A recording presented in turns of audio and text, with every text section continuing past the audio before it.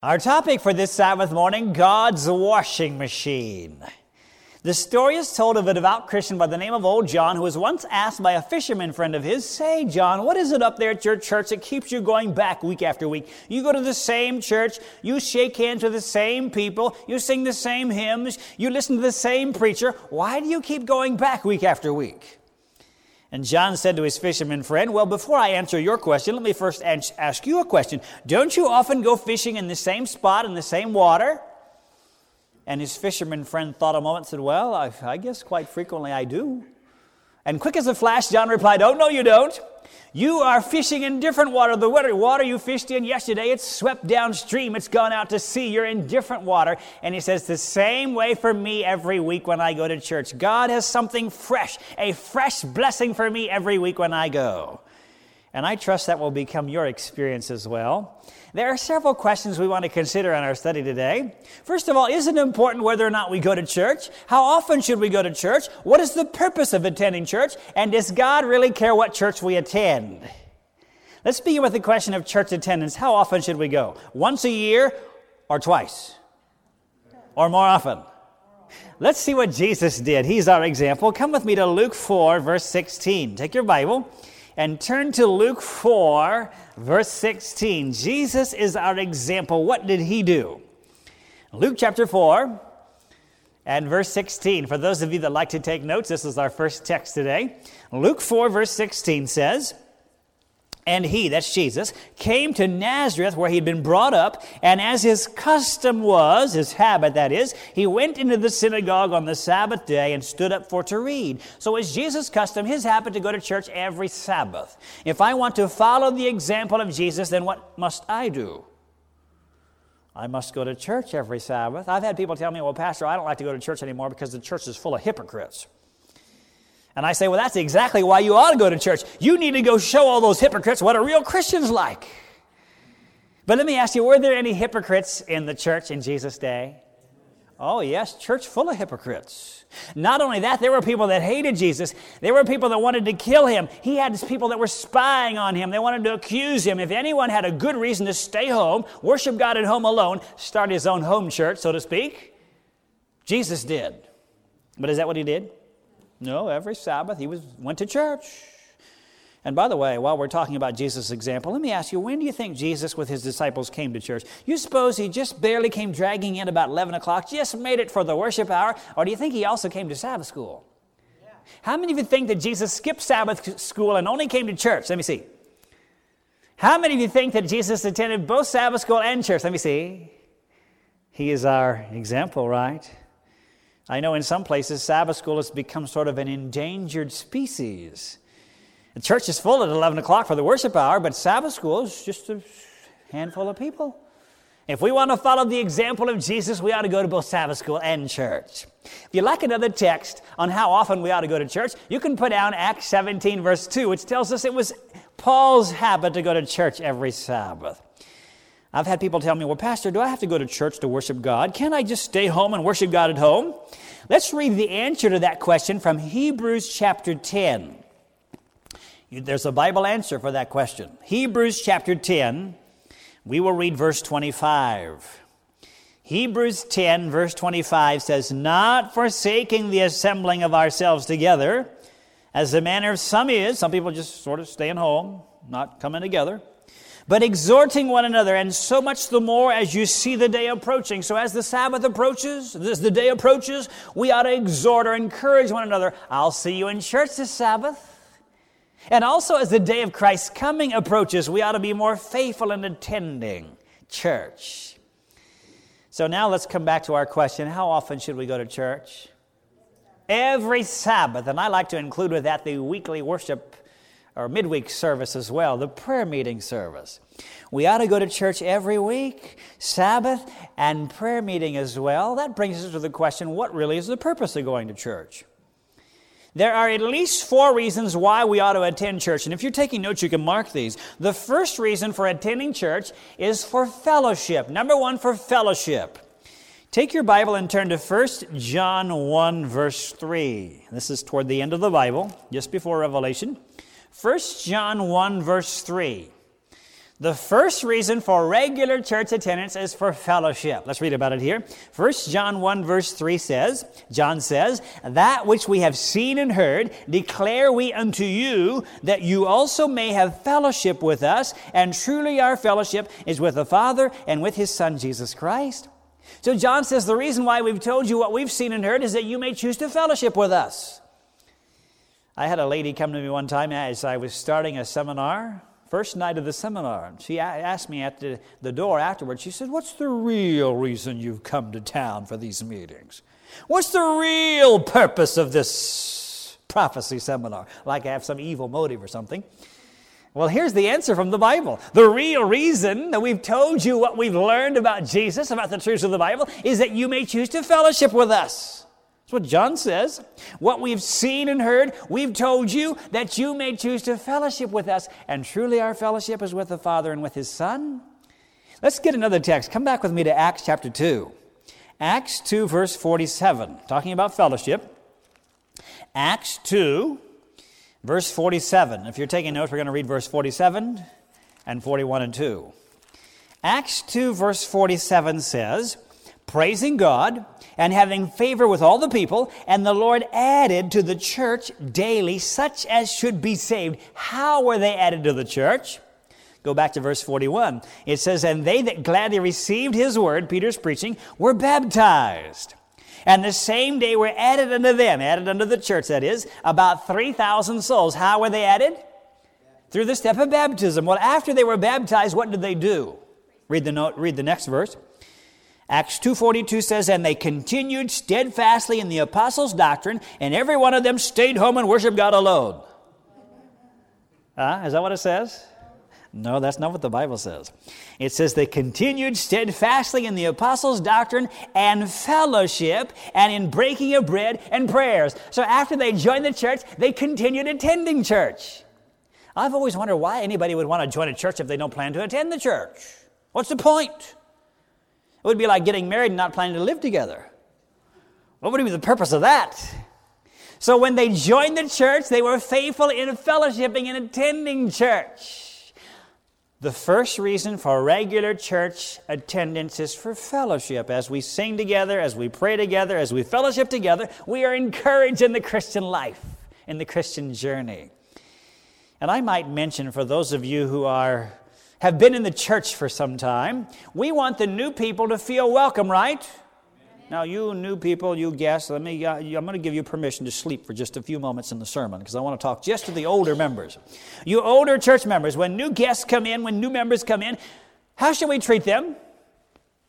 Let them sit off by themselves. I already have my friends, my clique, right?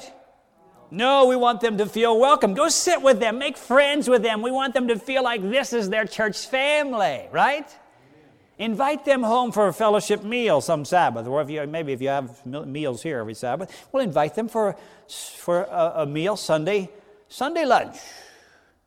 And if they already have an invitation, invite them for the next week or some other time. We want them to feel like this is their church family. This is their church home. Amen?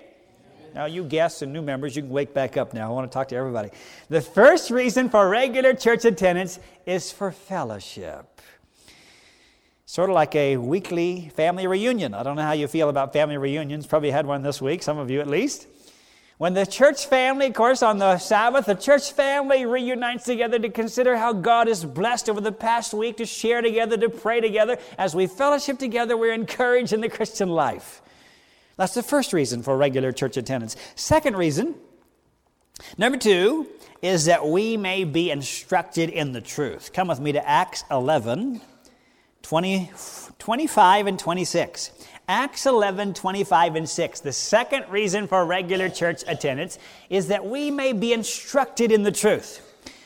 Acts 11, 25 and 6 says, "Then departed Barnabas to Tarsus for to seek Saul.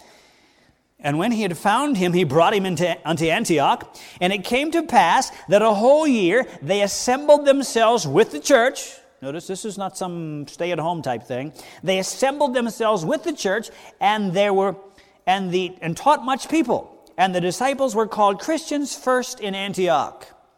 What did they do? They taught much people. What do you think they taught? Truth or tradition? They taught the truth.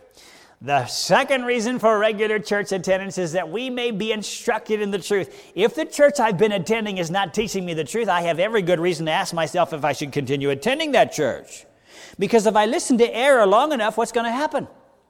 I'm going to believe it. That's why God calls his people that are in Babylon. Babylon's all those apostate churches that are breaking God's commandments every week. God calls his people that are in Babylon to what?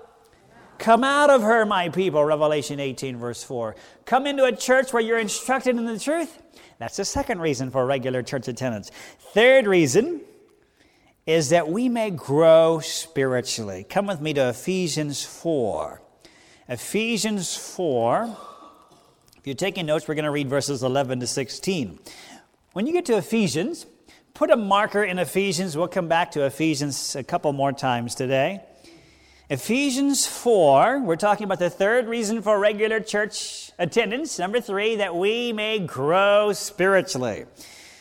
Ephesians 4 verses 11 and 12 says, he gave some apostles and some prophets and some evangelists and some pastors and teachers for the perfecting of the saints, for the work of the ministry, for the edifying of the body of Christ. What's the body of Christ?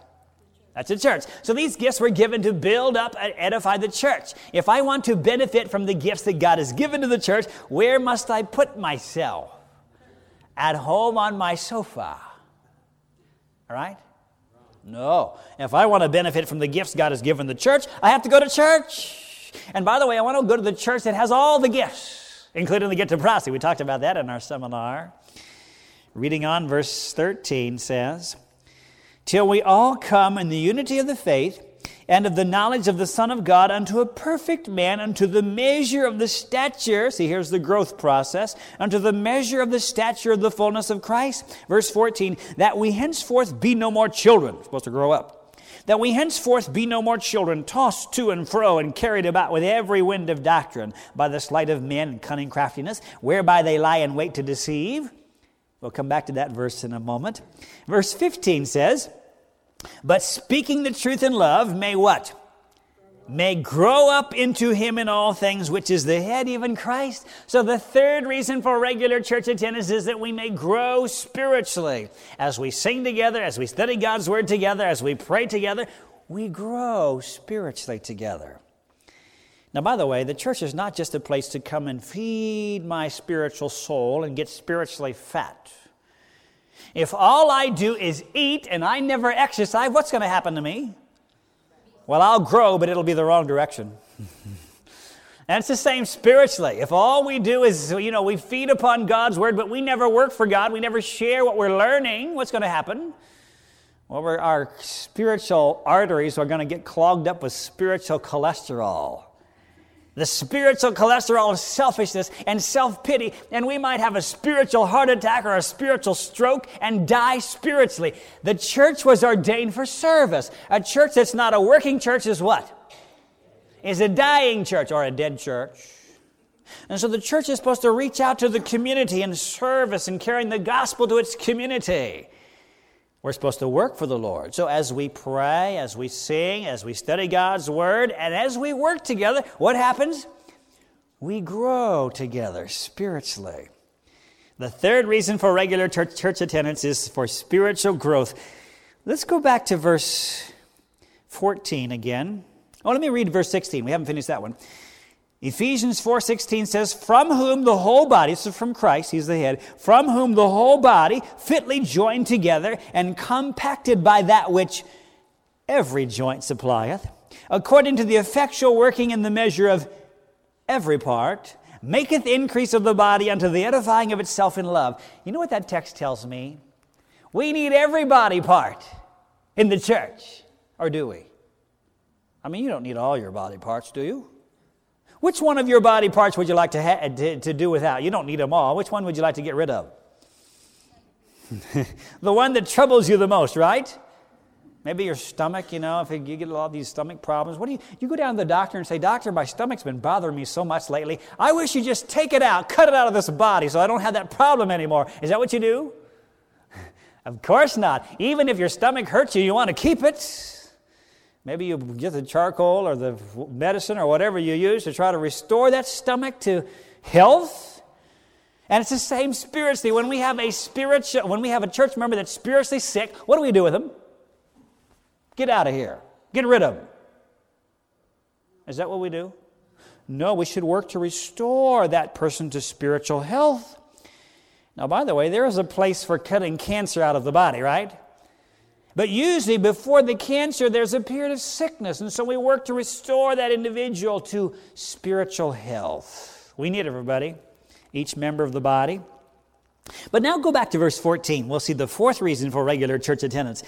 Ephesians 4:14 says that we henceforth be no more children, tossed to and fro, and carried about with every wind of doctrine by the sleight of men and cunning craftiness, whereby they lie in wait to deceive. The church provides us with the anchor of truth so that we're not blown about by every wind of doctrine. Now, that does not mean you won't feel any of the winds blowing even in the church, but the church gives you the anchor so that you're not blown away by those winds of doctrine. The fourth reason for regular church attendance is for safety. In fact, the church is likened in one place to a sheepfold. We'll see that in a moment. Outside the fold, there are what?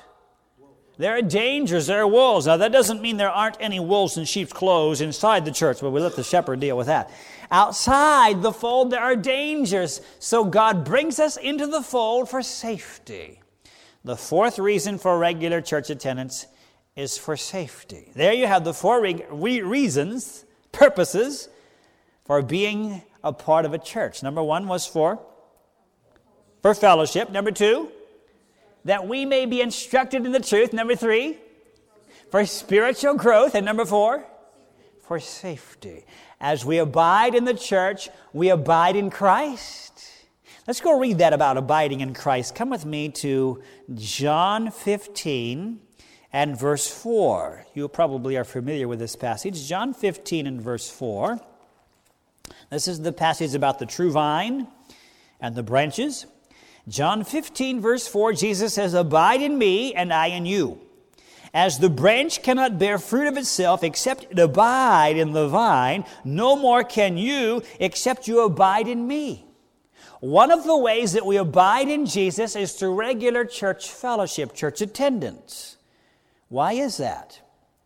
Well, let's go to Colossians 1, verse 18, and we'll see why. Come with me to Colossians 1, and we're going to read verse 18. Colossians 1, verse 18. We don't have the page today, I guess, because we're not using the screen, but I hope you can find those books of the New Testament. Colossians, Galatians, Ephesians, Philippians, Colossians. Colossians 1, verse 18. The Bible says, "And he," that's Jesus, "he is the head of the body." The body is what? The church. "Who is the beginning, the firstborn from the dead, that in all things he might have the preeminence." So Christ is the head, the church is the body. Let me give you another text to prove that. Come back with me to Ephesians. You have your marker in Ephesians. Go to Ephesians chapter 5 this time. We're going to read verse 23. Ephesians 5, verse 23 says, "For the husband is the head of the wife, even as Christ is the head of the what? Of the church, and he is the Savior of the body." So do you have the picture now? Christ is the head, the church is the what? Is the body. If I want to connect myself to Christ, who is the head, I must also connect myself to the body, which is the church. And if I refuse to connect to the body, can I be connected to the head? Of course not. What happens to a body part that's cut off from the body? It dies quickly. My father-in-law is missing one of his fingers. When he was a little boy growing up in Germany, he and his brother, they were out cutting wood, and his brother said, "Here, you hold the wood, I'll chop." Chopped off my father-in-law's finger. So he's gone through life missing a finger. Now, of course, today, we have the technology. If you can get that part soon enough, you can actually sew it back on. I heard of this active that had happened at a Christian boarding school. This was a school where they had very high standards. They didn't allow the boys and the girls to date or hold hands or kiss or anything. And this particular school, they had a sawmill. And there was a boy and a girl that were working at the sawmill, and the boy kind of liked the girl, but they couldn't hold hands because that was the school standard. Well, one day there was a terrible accident. Somehow the girl got her hand in the way of the blade, and in a flash cut her hand off. Well, the foreman of the crew, he immediately shut down the entire operation. And they bound up the girl's arm the best they could, jumped in the car to take her to the hospital. And this boy, he liked the girl, so he got in the back seat. He was going to go along. And then the foreman remembered, the hand. So he said to the boy in the back, go back and get that hand. We need to take that with us. And so the boy, he went back, running back into the sawmill place. And sure enough, there was a hand laying down there in the sawdust. It looked awful. He didn't want to touch it. When the hand was connected to the girl, he wanted to hold her hand. But now that it's disconnected from the body, it looks awful. He hardly wanted to touch the bloody thing, but he overcame his inhibitions. He picked up that dissevered hand, rushed back to the car. They went to the hospital, and they successfully sewed her hand back on her arm, saved her hand. You can save a body part if it's connected back to the body, but if it stays disconnected very long, what's going to happen? It's going to die. Same spiritually, as in the natural, so in the spiritual. If we want to live and grow, we must abide in Christ. And if we want to connect to the head, we have to also connect to the body, which is the church. Almost every seminar I meet people, they say, Pastor, I want to be baptized. I want to join Jesus, but I don't want to join any church. Well, can you do that? That would be sort of like my 4 fingers on this hand saying, we don't want to be connected to that old body. We just want to be connected to the head. Yeah, these 4 fingers sticking up out of your head. How would that work? Of course not. If you want to connect to Christ, the head, you must also connect to the body, which is the church. You say, Pastor, does that mean that people that aren't church members are lost? Not necessarily. God accepts people based on how they respond to His leading in their lives. I believe there'll be people in heaven that never knew about church, never had an opportunity to connect to the church. You can read about that in Romans 2, verses 14 through 16, where even some heathen that don't know about God, where they're living according to all the truth they know, in the judgment, God accepts them, the Bible tells us. What about a person that can't come to church, maybe because of physical limitations? The church is responsible to reach out to those individuals so that they can stay connected to the body. Now, there are situations probably where the person is so disconnected, cut off from the body, there's no way they can have any connection. Maybe they're in exile in Siberia or something. In those rare instances, God will sustain that individual even though they are separated from the body, the church. But don't miss this. God will not sustain an individual spiritually that willfully separates themselves from the body or refuses to connect to the church body. If I want to connect to Christ the head, I must also connect to the body, which is the church. And if I refuse to connect to the body, can I connect to the head? Not at all. Well, that brings us to the question, does it matter to God what church body I connect to? Well, the answer to that question lies in the answer to the question, does God have a true church? If He does, then that's the one He wants us to connect to, right? Does God have a true church? Let's go to 1 Timothy again. We looked at this already in our seminar. Let's go back to 1 Timothy. And we're going to read chapter 3, verse 15. There is a true church. We'll see that here. 1 Timothy 3, verse 15. Paul is writing to young Timothy. He was a young minister. And he says here in 1 Timothy 3, verse 15, But if I tarry long, that thou mayest know how thou oughtest to behave thyself in the house of God, which is the what? Church of the living God, the pillar and the ground of the truth. Does God have a church? Oh, yes. And it's the pillar and the ground of the truth. In other words, God's true church is going to be established upon and based upon the truth. A lot of churches today that are defending tradition. The true church is going to be defending the truth. God has a true church. But just as surely as there's a true one, might there be any counterfeits? Today you can find all over the world counterfeit $100 bills. You know why? Because there are genuine $100 bills all over the world. Just so you can find counterfeit churches all over the world, and you can find the true church all over the world. For example, if you were to add up a column of numbers, how many right answers are there? Only one? Oh, yes. How many wrong answers are there? An infinity of wrong answers. Just so we can know there's only one true church. In fact, the Bible actually tells us there's one true church. Come back with me to Ephesians. You have your marker in Ephesians. Go back to Ephesians chapter 4. And we're going to read verses 4 and 5. And we will see that the Bible actually teaches that there's only one true church, one true body. Ephesians 4 verses 4 and 5 says there is how many bodies? One body and one Spirit, even as you are called in one hope of your calling, one Lord, one faith, one baptism. Do you know why there's only one true church? Because there's only one Lord, there's only one head. How many bodies do you connect to one head? One. A body with more than one head is a what? Is a beast, yes. You remember we've been studying about those beasts in the seminar, that some of them had several heads. A body with no head is a what? A corpse. A head with more than one body is a what? It's an impossibility. You won't find that anywhere in the natural world or in the spiritual world. Since there is only one head, who's the head? Jesus. There can be only one true body. There are today at least 34,000 different church bodies. But there's only one head. And so we can know there's only one true body among all the others. Only one true answer if you add up the column of numbers. It's the same Spirit. So there's only one true body, one true church. In fact, Jesus himself indicates there's one true church. Come back with me to John 10. This is the story of the Good Shepherd. Our scripture reading from today, John 10, let's read verse 14. John 10:14, Jesus says, I am the good shepherd and know my sheep and am known of mine. Who's the good shepherd? Jesus. Who's the sheep? Well, I trust that's you. Read verse 16 now. John 10:16 says, and other sheep I have which are not of this fold. What would the fold be? Christ is the head. He's the shepherd. His followers, the sheep, that's the followers of Christ. What would the fold be then? Would have to be the body or the church. Jesus says, other sheep I have which are not of this fold. Well, where are they then? They must be in some other fold, some other church, or outside, lost in the world somewhere. Other sheep I have which are not of this fold, them also I must what? I must bring, and they shall hear my voice, and there shall be how many?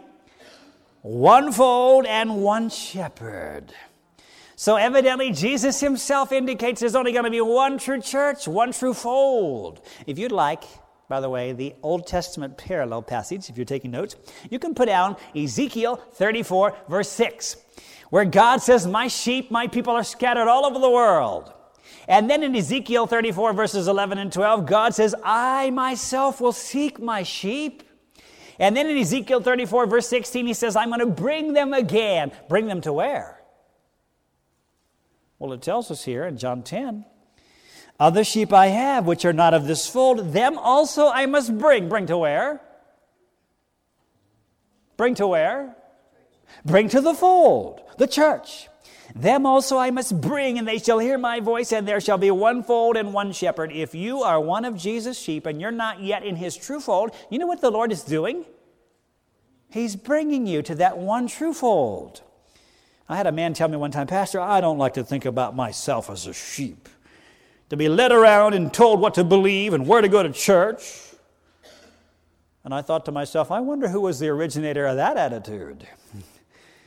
It was the devil in heaven said, I don't want anybody telling me what to do and where to go and what I'm supposed to obey. I want my freedom. God says, okay, I give you your freedom. God gives us the freedom of choice. But if you want true happiness, if you want true freedom, serve God. Surrender your life to God. You won't find freedom in serving sin and serving Satan. If you want true freedom, surrender your life to Jesus. Follow Jesus. But mark this, if you want to follow Jesus, it's going to involve a commitment.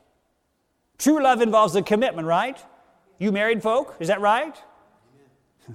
Suppose, for example, we were at the wedding of John and Sue. And before they go through with the vows, John leans over to Sue and he says, now I want to make something very clear to you, Sue.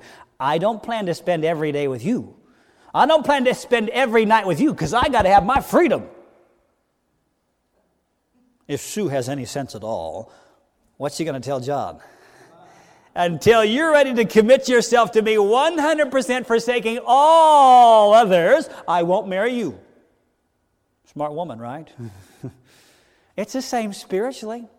If you want to follow Jesus, it's going to take a commitment. Amen? Amen? If you want to follow the Christ, it'll take a commitment. But there's only one reason to make that commitment. And what's that reason? Because we love Jesus. There's only one reason to follow the Good Shepherd. There's only one reason to be a part of His true fold, His true church, and that's because you love Him. Now, I thank God He's not left us to wonder which is His true fold, which is His true church. He's given us in His Word the identifying marks of the true church. If you've been coming to our lectures, we studied about those. We talked about those. We found out, number one, God's true church is going to be teaching the truth. We could expect that. And then number two, it would not appear until after 1798. We got that from Revelation chapter 12. When it did appear, it would look like the original church. It's called the remnant. So we went back and we looked at the original church. We saw the original church look for Christ to return, His advent. So God's end-time church would look for the advent or the appearing of the Lord. The original church baptized by what method? By immersion. So God's last-day church would baptize how? Not by sprinkling. By immersion. The original church kept what day holy? The Sabbath holy. So God's last-day church would keep what day holy? The Sabbath holy. The original church taught that death was like a sleep. So God's last-day church would teach that death is like a sleep. We saw, number four, that God's true church would be keeping His commandments. Revelation 12:17. How many are there how many commandments are there in the 10 Commandments? Almost every church in this city thinks you ought to keep 9, but how many are there? 10. There are 10. And then we saw that God's true church would have the testimony of Jesus. Revelation 12:17. What's the testimony of Jesus? The spirit of prophecy, Revelation 19:10. We saw that God's true church would carry the gospel to the whole world because Christ commissioned His followers to take the gospel to the world. We saw that the gospel message being carried to the whole world would be the three angels' messages of Revelation 14:6-10, because that's called the everlasting gospel. And then we saw that God's true church would teach people to take care of their body temple, teach a health message. And we saw there's only one church today that meets all 8 of those Bible identifying marks, and that's the Seventh-day Adventist church. Now, it doesn't mean that every Seventh-day Adventist is going to be saved, because there's a lot more to being saved than just being in the true church. There are goats in the fold, right? You can be lost and be in the fold if you're not following the shepherd. But having said that, God does have a true church. And if you are one of His sheep, what is He guiding you to? He's guiding you to that one true fold. Let's go back to John 10 again. Notice verse 27. John 10, verse 27 says, "My sheep hear my voice, and I know them, and they follow me." Go back to verse 4. John 10, verse 4. "And when He putteth forth His own sheep, He goeth before them, and the sheep follow Him." Why? "For they know His voice." Go to verse 16. "Other sheep I have which are not of this fold, them also I must bring, and they shall hear my voice." Have you heard the voice of the great shepherd? If you're one of His sheep, Jesus says, "My sheep hear my voice." Now, this is a real consolation for every pastor, every evangelist. Because, the work of soul winning is the work of joy and a work of sorrow. There's the joy of seeing people respond to the truths of the Bible. There's real joy in that, but there's the sorrow of seeing people turn away. We've had some of that here. And the consolation for every pastor, every evangelist, my sheep, Jesus says, will hear my voice. By the way, who decides whether or not you're one of Jesus' sheep? That's your choice. God doesn't arbitrarily say, well, I picked that one, I don't pick that one. That's your choice. When you choose to follow Jesus, you are choosing to be one of His sheep. It's your choice. You can choose to be one of His followers. And Jesus says, my sheep, they hear my voice, and they will follow me. Have you heard the call of the great shepherd? After picturing all those apostate churches, Revelation 17, the harlot woman with all of her daughters, then God calls His people to come out of Babylon. Revelation 18, verse 4, "Come out of her, my people." That's the call of the Good Shepherd. And I praise God for those who've heard that call in this seminar. They've decided to come out of Babylon, be a part of a commandment-keeping church.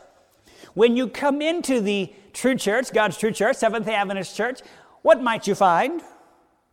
People come into the church and they say, "Oh, pastor, came in the fold here, and look, they got a sick sheep in here. What is this, some sort of a sheep hospital? I thought church was a sanctuary for saints. They got sick sheep in here."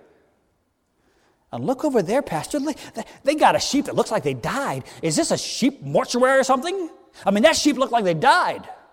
And look what that sheep is eating, Pastor. I thought the sheep manual said you're not supposed to eat those things. And look what that sheep is drinking, Pastor. I thought sheep weren't supposed to drink that stuff. And look what that sheep is wearing, Pastor. They got stuff hanging out of their ears. I thought the sheep manual says you're not supposed to wear those things. And Pastor, I don't like the way that sheep looks at me. It gives me the evil eye. Don't miss this, friend.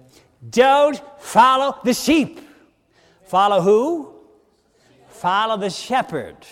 Now, I hate to tell you this, but it's a fact. Not every sheep in the fold is following the shepherd. If you're following the sheep, you may be led astray. Follow the shepherd. As long as you follow the shepherd, you're safe. Did you know they have goats in the fold? God is going to purify His church. I like to think about the church sort of like a washing machine. Come back with me to Ephesians. We titled our study today, God's Washing Machine. That's the church. The church is the washing machine. Let's read about it here from Ephesians 5, 25 through 27. Here we have the washing machine. Ephesians 5, 25 through 27. Husbands, love your wives, verse 25 says, even as Christ also loved the church and gave Himself for it, that He may sanctify and cleanse it with the washing of water. There you can see baptism symbolized. The washing of water by the word. Verse 27, that He might present it to Himself a glorious church, not having spot or wrinkle or any such thing, that it should be holy and without blemish. A purified church. No spot. God has used the spiritual spot remover. Ladies, can you identify? I know you gentlemen, you don't do laundry, so this might not be real familiar to you. But ladies, the spot remover, do you use that? Yes. And He's taken the church to the ironing board. He's ironed out all the wrinkles. I like to think of the church like a washing machine where sinners get cleansed. Is that a pleasant process to be in the washing machine? Ladies, you can identify with this. When you open up the lid to your washing machine, there's something right in the middle of that washing machine. What's that thing called? An agitator. Every church has one. The church is like a washing machine. And some of these new washing machines, they have dual action agitators. And some churches have these dual action agitators. Some churches have multiple agitators. And it might not be a pleasant process. You get stuck in the church. You enter the church and you feel the agitation and the going one way and then the other way. And you feel the soap and the suds cutting away the sin in your life. Not a pleasant process. I can just imagine the shirt, that high-class shirt that thinks so much of itself. Get some dirt on it. So it gets stuck in the washing machine in the church. And pretty soon it feels the agitation of being sloshed around. And the soap and the suds are cutting away at the sin in the shirt's life. And then suddenly the shirt finds itself slung up against these dirty trousers. And the shirt says, "Whew, where did you come from? I didn't think they put stuff like you in here. If you're in here, I'm getting out of here." Shirt crawls out of the washing machine. The best thing for the shirt is to stay in the washing machine. Let God clean you up. Don't miss this. Someday God Himself will sort the laundry. That's not your job. That's God's job. And when God gets done sorting the laundry, I want to be clean. Amen? I want to be in the church. Stay in the washing machine. Let God clean you up. God is going to separate the sheep from the goats. Have you read that in Matthew 25? Do you know the difference between a sheep and a goat? A sheep will follow the shepherd. You know anything about goats? Some of you do.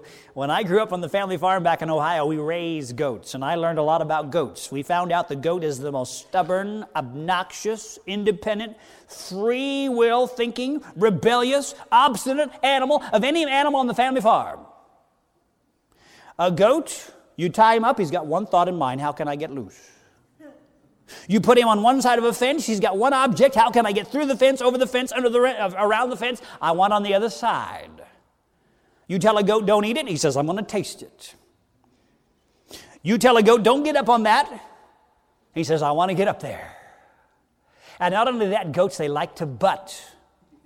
I know I got butted many times when I was growing up on the farm in Ohio. And did you know there are goats in the church? You know how you can spot a goat in the church? A goat has this attitude. I know the Bible says that, but. I know that's what I ought to do, but. I heard one preacher say some Christians are going to slide all the way into hell on their butts. If God says it, let's do it. No ifs, ands, or buts. Amen? Stay in the washing machine. Let God clean you up. Did you know they have goats in the church? I hope you're not one of them. That's why don't follow the sheep or even the goats. Follow who? Follow the shepherd. Let's go back to John 10 again. John 10, the assurance of salvation for those who follow the shepherd. John 10, verses 27 through 29. Jesus says, my sheep hear my voice, and I know them, and they follow me. And I give unto them eternal life, and they shall never perish. Neither shall any man pluck them out of my hand. And then verse 29, my Father which gave them me is greater than all, and no man is able to pluck them out of my Father's hand. As long as you follow Jesus, you have a double assurance of salvation. You're in Jesus' hands and you're in the Father's hands as long as you what? As long as you follow the shepherd. That's why Paul says in Romans there, who shall separate us from the love of God? I am persuaded that neither height nor depth nor angels nor principalities nor things to come nor any other creature shall separate us from the love of God which is in Christ Jesus. As long as you follow Jesus, you're safe. This media was brought to you by Audioverse, a website dedicated to spreading God's Word through free sermon audio and much more. If you would like to know more about Audioverse, or if you would like to listen to more sermons, please visit www.audioverse.org.